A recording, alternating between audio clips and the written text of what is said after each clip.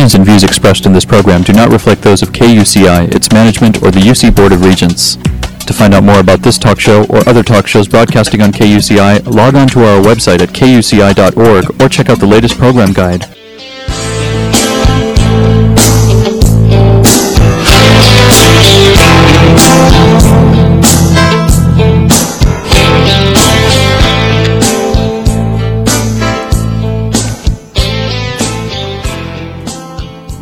Good morning. You're listening to KUCI 88.9 FM in Irvine, California, streaming online at kuci.org and podcasting on iTunes. Welcome to Fighting for Love. This show will help you turn conflict into collaboration in all your relationships. I'm Lloyd, the show's engineer, and your host is Mari Frank, an attorney mediator since 1985. She's a mediator for the Orange County Superior Court Civil Mediation Panel. Mari's a professor of negotiations and conflict management and has been a certified state bar trainer for over 25 years. To learn more about the show and our great guests, please visit conflicthealing.com. Mari, what's your show about this morning? Well, today, of course, our show is about love, and it's about love and technology, which is really an interesting topic. And we have a wonderful guest coming to us from Los Angeles. Dr. Wendy M. O'Connell is a licensed marriage and family therapist and relationship coach. And she's also a media consultant, a social media influencer, and she has a successful private practice in Brentwood and Encino, California. She specializes in teaching secure attachment and technology, IRL, in real life, and cyberspace to teens and couples. She's worked in various settings with over 20 years of experience in the community. She also provides global life coaching around the world via technology, Skype, and FaceTime. And she's also the author of this book, Stay Open, A Single Woman's Attachment Style is Her Secret to Love, by Dr. Wendy O'Connell. So we are just thrilled to have you join us, Wendy. Oh, thank you, Mari. I'm so excited to be here today. Yeah, and I wanted to also give your website, by the way. It's that's DOCTOR, Wendy O'Connor.com. And you can also find out about her at conflicthealing.com, where we've got her picture, her bio, JPEG of her book, and we link to her website, too. So you will not miss her if you go to our website as well. Oh, thank you. Yeah. So, wow, love and technology, that is just amazing, huh? All this stuff going on. What patterns and trends are you seeing with regard to your clients, with regard to technology and communication and relationships? Well, it's if you think about real life and the struggles and the patterns that people struggle with, if you're a couple, it can be intimacy or trust. If you're a mother or a daughter, same thing. Families often have mixed communication, mixed messages. And, there's the wonderful text war that a lot of my couples participate in. So I think a lot of miscommunication that really, when understanding how to connect, in an easier way, it can really avoid a lot of high conflict. It can avoid a lot of high conflict, but then there's that deep underlying conflict, or people will just, say something in a text or in an email that's very flippant and then can be perceived by the other side as really nasty, right? Absolutely, Mari. It's very important that we all are mindful of secure attachment. And a lot of us did not get that. So whether it's trauma or loss, substance abuse, very important to remember the genetic component.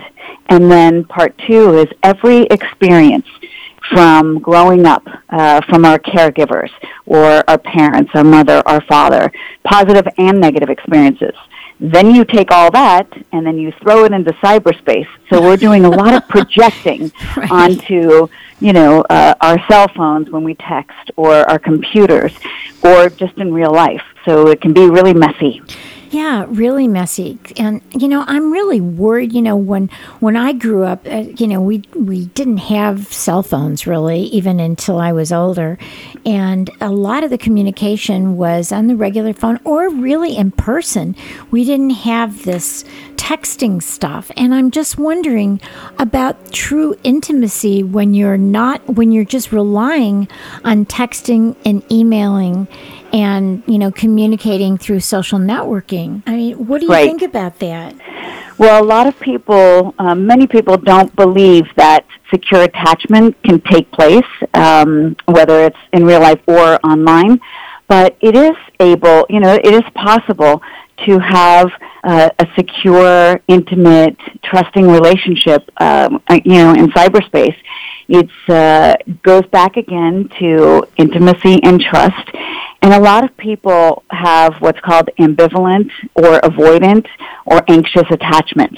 And so it is important. I often say to people, if you're not quite sure what your attachment style is, there's a quick quiz.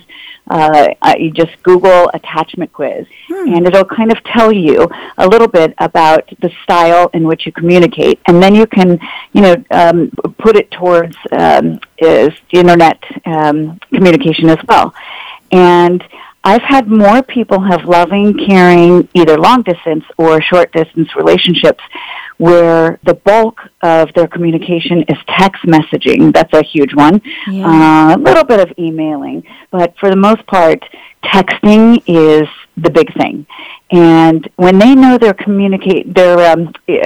attachment style, they're able to take a look at themselves and really understand when they are expressing where that's coming from. And so the more that they can heal in the wounds, the emotional, traumatic things, or maybe it's a biological thing, the more that they have insight to how they work, they're able to communicate that much easier, especially in text. Yeah. I noticed that, in your bio, you say that you use technology through Skype and FaceTime. At least you're looking eye to eye. Yeah, I mean, or camera to camera. Right. But you can look in the person's eyes, right? And you're there. So that, to me, you can see the body language, you can see their facial expressions, you can see their smile, you can hear their voice. And, I've tried to mediate through some texting with clients or through email, and it never seems to really work. And some people believe in it, but I refuse to do it. I say, if you have something, let's set up a time and let's either talk on the phone or let's Skype or let's do something where we all are talking together, because it's I think so much is lost when you can't at least hear, let alone see what the person is saying, right? Absolutely. There are services that you can text or email to provide therapy or life coaching. I don't do that. I think FaceTime, at least phone sessions, when people can't be here in the office.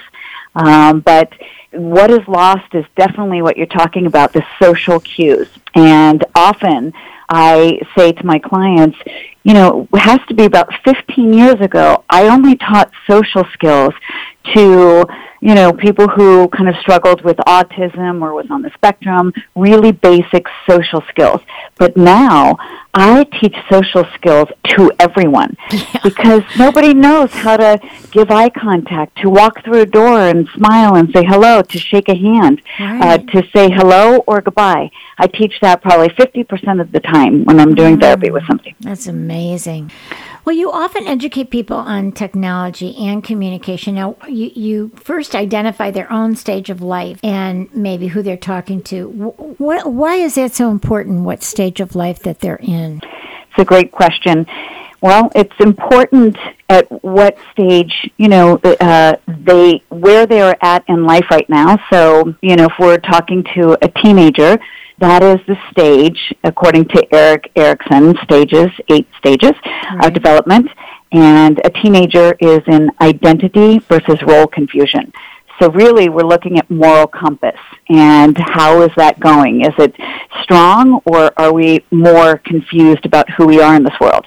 That's important, because if you are online or in real life, I need to know how confident or, secure a teenager is. And if he's not feeling so secure, he may, be very confused, and then he's going to bump into some very big problems, especially in cyberspace. So, or we take a young adult, and that's the stage of intimacy versus isolation. So we really want to see if they can become intimate, or do they isolate? And again, if we isolate, then, this is a person who probably has a hard time really connecting, avoiding true real-life connections, and then that's when the problem of dating or, canceling appointments, or really this new kind of term that they call breadcrumbing, where you kind of lead people on but you never show up. Oh, dear. Yeah. So there's a lot of different things, but stage of life is so very important. Yeah. And, you sometimes really don't even know who you're really communicating with. They may be able to communicate in texting, but then when you meet them, or if you fall in love with them through texting, then when you really get together and have to live with them and sleep with them and talk with them and eat with them, it's an entirely different situation, right? But it happens so often. It really does. And, so often it's someone's fantasy they're projecting into cyberspace. Remember, it's their genetics and their experiences, every single experience leading up to that moment, right, including the text messages and the bantering back and forth, you have to take into consideration also if you are the receiver or you are the one who is, the person who continues to make the effort, it's who's passive and who's active. I think that's what I'm saying. Right. Everything, it comes into play. And then it's the other person's fantasy, and then you just have two fantasies. And then in real life, how often do people go, oh, no, it wasn't anything like I imagined. Well, that's why it is important to have real life experiences. So I often tell people if they're dating that, you want to text just a little bit, because everything is now a swipe on dating sites. Swipe left, swipe right. Yeah, right. Everything is just, a click of 2 seconds. And, we want to get to that date because you want to see, if there's any communication, if there's a nice rhythm going, chemistry, and then you can take it, as much texting and emailing as you want, but at least you have a little bit more evidence to support that you want to see that person again. Right. And there's some scary stuff, too. I don't know if you remember the case in which this young woman, she was only 17, and I guess there was some issue with her and another girl. So the other girl's mother pretended to be a guy and then broke up with her without ever meeting, right? It was this, online relationship, and broke up with her, and then she committed suicide. So, these are the kinds of scary stuff that can happen because people can pretend to be who they're really not and then decide to just play with your heart and your soul, and it's devastating for a teenager. Right. So when we think of red flag issues, I think what you're talking about can be mental health issues, it can be substance abuse. It's that show Catfish. So often, somebody will portray how they are online, and then you meet them, and it can be a different gender. It can be, a woman who is twice as old or twice as young. So it's really scary out there. And I know a lot of teenagers bump into cyberspace, and, if they weren't thinking of self-injury before, then it just put the idea into their head, and you take, again, we look at maybe a teenage stage of a person who is, has a secure identity. And then, it's a how-to on how to do self-injury or how to smoke a cigarette or, there's very well-known sites like Inspiration that is pro-anorexia. The kids, whether I see a 5-year-old client or I see a 55-year-old client, they what's coming up now. I'd love to educate people on the themes and patterns of currently, and now a lot of people. I just wrote a blog about it, the dark web, and a lot of teenagers are going into the dark web and really going into another level of illegal, dangerous, scary situations. I don't even want to get into because I don't, the parents don't need to worry even more, but it is something to be aware of. Well, I guess they do need to know and to be able to protect their kids, right? I mean, yes. The kids are so much more tech savvy than their parents that they can go into these places and maybe the parents aren't even anywhere aware because parents are giving their kids cell phones and smartphones and everything so that they can communicate with them. But then the kids obviously have this ability to do all these things that the parents have no idea about, right? Absolutely. And, one big thing is there's hacker conventions. Right. And, there's junior hacker conventions. And these kids are like 8 years old. And they're training FBI and CIA agents for Homeland Security. So, they all know the back door and front door and underneath and, how to get into video games. A lot of terrorists are able to manipulate teens or kids by saying, call this number, you'll get $100, and, it ends up to be terrorists. It's very scary. And, I think education is the key, and parents have to assume that their kids are going to bump into red flag issues. And to not be harsh or punitive, but to learn, to be curious, to say, educate me about this. And it'll build trust between, the child and the parent. Yeah, so what are some of these coping strategies for these red flag issues? Well, number one, if you're talking about children or teens, young adults, you would be so surprised how many parents give a cell phone to a child. Let's say the average age right now is about 8 years old to 10 years old, their first cell phone. So they give a cell phone with no rules, no boundaries, and no expectations. So what I ask parents to do in real life, I'm also asking them to do in, cyberspace. So what are the rules? What are the expectations? And, what are going to be the consequences? The good thing is that kids or teens are really motivated by technology. So you want to see their room, squeaky clean, take away their cell phone for 2 hours and say, I'll give it back to you after you're clean. You will never see a cleaner room in your life. Right. Yeah.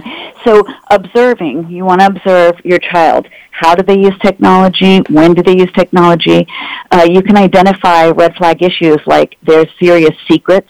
So often I, meet teens that could be 12 years old. A lot of stuff happens at 12.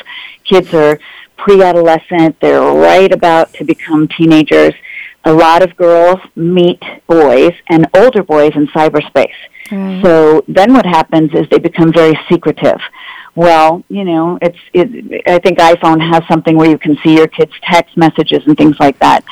But, if a behavior looks like it's sneaky or they just really won't get away from their phone, that could be a red flag issue. If a parent says, I want to see your phone, and I call that a technology audit, that, the deal is that if I give you a phone, that at any time I'm able to do a technology audit because it's safety and I'm, your parent. And, if you don't have that open communication, then we're going to have a problem. Right. And, if a teenager says, yeah, no problem, but if a teen says, I'm not showing you anything, no way, then that's a red flag. It could be, but yes, privacy is important, but there's so many perpetrators now in cyberspace. It just opens the door to scary things. Also, there's,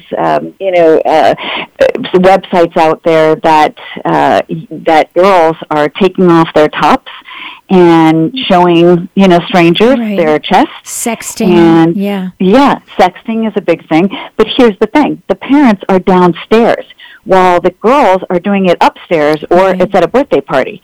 So what used to be old-fashioned play, like Ding Dong Ditch or red light, green light, or Duck, Duck, Goose does not look like that anymore. Play for these children and this generation looks very, very different. So what do you do? Do you say you have to give me your password and you set up something where you can get into that phone and see what's going on? Well, okay, so there's the perfect world, which that would be great. And yes, all our experts say give the passwords and, in a perfect world, the kids give passwords. But because I'm an expert with teens and young adults, for over 18 years, I get the backstory. And then I'm so grateful because I can translate it to adults. And what I have learned is that for the average teen, they have 3 more accounts at least that parents don't know about. So you can say you're going to check all you want. You can get all the passwords because they change them 5 times. They also have burner phones. So a lot of kids can just buy a phone at Rite Aid and, put a card on there. And I don't want to give people ideas, but it's just so easy. And you have to go back to the idea of trust. And, I can also say that about couples. How often I'm in couples therapy where someone will say, let me look at your phone, or I found something on your phone. Last night I got an email at 1:30 in the morning that a woman, found something on her husband's phone. And it turned out to be he was on the phone with, an IT person because he couldn't get onto his Apple Music or something. So it's not always doom and gloom and red flag issues. That's where the trust comes in, and you have to really work on having open communication. So in short, it basically comes down to moral compass. You want to make sure values, morals, ethics, character are really solid with the child. And so as they grow up, they really understand the concept of honesty and trust. And then you're role modeling that they can do that with other people in real life or in cyberspace. Right. I'm intrigued about some of this couple stuff. I know you had sent me something about some tips that you have for couple relationship to be stronger when it's, dealing with cyberspace. And, you were talking about some of those tips, and I really like them, like sync your online calendar. I do that just with my husband, just so he knows when we have a play coming up or we're supposed to go to dinner with people, because he'll say, you didn't tell me.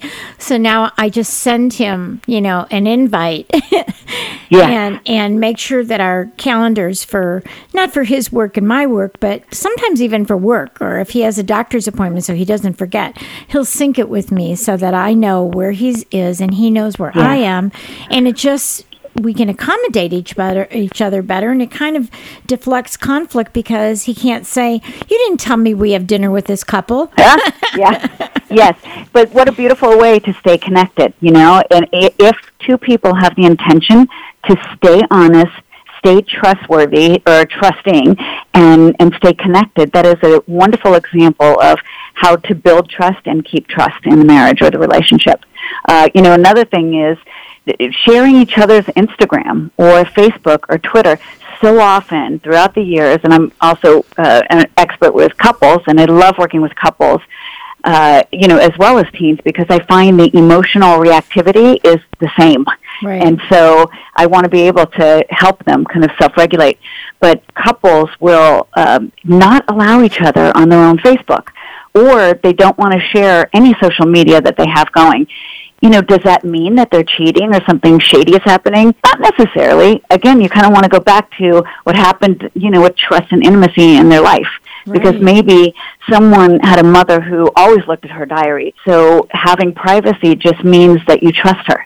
There could be so many meanings for why you don't want someone on their social media. It doesn't always mean there's something shady and whatever. But again, if someone says, can I see your Facebook? I'm just kind of curious the things that you post. If someone is really, really adamant, that's a red flag. If you can't kind of open up and go, honey, sure, I don't think you're interested in, astronomy, but here, you can read it. Right. That's okay, because that's the ultimate goal, is that you want to, and my motto is always to stay open. And you want to stay open with your partner. You want to, keep that conversation. It's also, technology is amazing to find new articles, and share them with each other, or funny YouTube videos. That's another wonderful thing. When couples stay in negative patterns, I often will say, go to YouTube and find funny clips and try to crack each other up. I also often say to couples, go on to Groupon or Social Living, or is it Living Social? Yeah. Those coupons online, and find fun activities and, take turns surprising each other with something fun. So there are ways to be in cyberspace and also be connected, with secure attachment. Yeah. And you also talk about doing a Google search of each other's names, which I do that. I do that for my kids. You know, they're older, but I have them on, I have an alert for their names, for my name, for my husband's name, Great. just so that I can see, because sometimes there might be something up there that they don't even know about or I don't know about. And Absolutely. and I think it is a way of staying safe and kind of checking up on your own self and see what's out there about you, or what, you know, where your pictures are that you didn't even know were there, you know? Oh, yeah. I'm always surprised when I see something up there about me and some picture that I didn't know about. Yeah.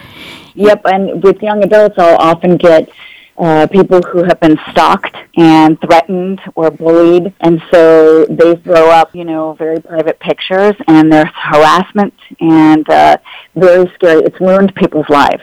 Yes. So, yes, it is important to constantly Google, and there are experts that can clean that up, and, you know, if it gets to be, you know, in your neck of the woods where it's a legal issue, it's all important to be assertive and take that stance, even in cyberspace. Right, right. And you talk about sharing passwords not just with your kids, but with your spouse as well, so that your spouse Yep. can get in. Yeah. Yeah, you know, I talk about it, but, you know, the reality is it doesn't happen much. I encourage people, but again, it kind of goes back to their history, and what does that mean? So in therapy, it's not about fixing or, you know, my agenda or giving answers. What I think is best, it's my clients, you know, and you have to take their consideration of their life, you know, experiences and what that really means. It doesn't, like I said, always mean a red flag issue. And how someone takes that in such a deep, wounded way is also something to process. You know, maybe there's something in their childhood they always got locked out or abandoned or rejected. So, again, there's so much that goes into communication. And so the more you have, you know, an open willingness, really, and to be transparent, you know, it can be a very healthy path, but I don't see it a lot. I know. So we're just about out of time, but if you would like to give a couple of tips for people to really be positive in their relationships, I think this would be good for couples or anyone. If you want to just leave us with just a couple things to remember in cyberspace. Well, I think that couples really need to express how they feel about social media, or, you know, have a basic conversation. What do you think of internet? What do you think of social media? And, you know, be general at first, and then kind of titrate it down and be more specific. What do you like about the things I post? What don't you like about the things I post? Do you ever have feelings like it's, you know, a little racy or it's a little boring? You want to just kind of open up the communication. It's kind of like being on a date, but now you're taking it to the next level in cyberspace. And you would be surprised. People are going to give really nice feedback, you know. Just the other day I posted, okay, so my husband and I are on a certain social media, and he posts things all the time, and I post things all the time. Not all the time do I, you know, like them, but it doesn't mean I don't. It just means I don't get around to getting that little hand, you know, with the thumb. Yeah, or the heart. But but it's, heart, thumb, you know, but it's fun. And, you know, he never told me how he feels about when I like his stuff. And men often, you know, they're not so chatty like women are. But anyway, and so the other day, I had just uploaded one of my articles, and he liked it, like, within 5 minutes. And, you know, it's silly, but it made my heart, it just felt so nice, like, oh my gosh, he read it. It did. And you know what? Part 2 of it is I went home and I told him, I verbalized, I expressed it. Honey, do you know that when you liked my article, I just felt so loved. I said, it's like to the universe, that's my wife. And so you know what? He doesn't stop doing that. Now he does it all the time. Good. So it's fun. Well, we are just out of time. That's a perfect way to end in something really loving and positive, and that's great. So thank you so much for joining us. Oh my gosh, Wendy it was O'Connor. so wonderful. Yeah, so we will stay in touch, and you take care, all right? Thank you. Great. And Martha, you can find me at www.drwendyo'connor.com, or they can try me on my Twitter at Ask Dr. Wendy. And And we link to your website from Conflict Healing as well. Thank you so much. All right. Bye-bye. Okay. You've been listening to KUCI 88.9 FM in Irvine and KUCI.org on the net. I'm Mari Frank. Join us every Monday morning at 8:30 a.m. and visit our website at conflicthealing.com. Thanks. The opinions and views expressed in this program do not reflect those of KUCI, its management, or the UC Board of Regents.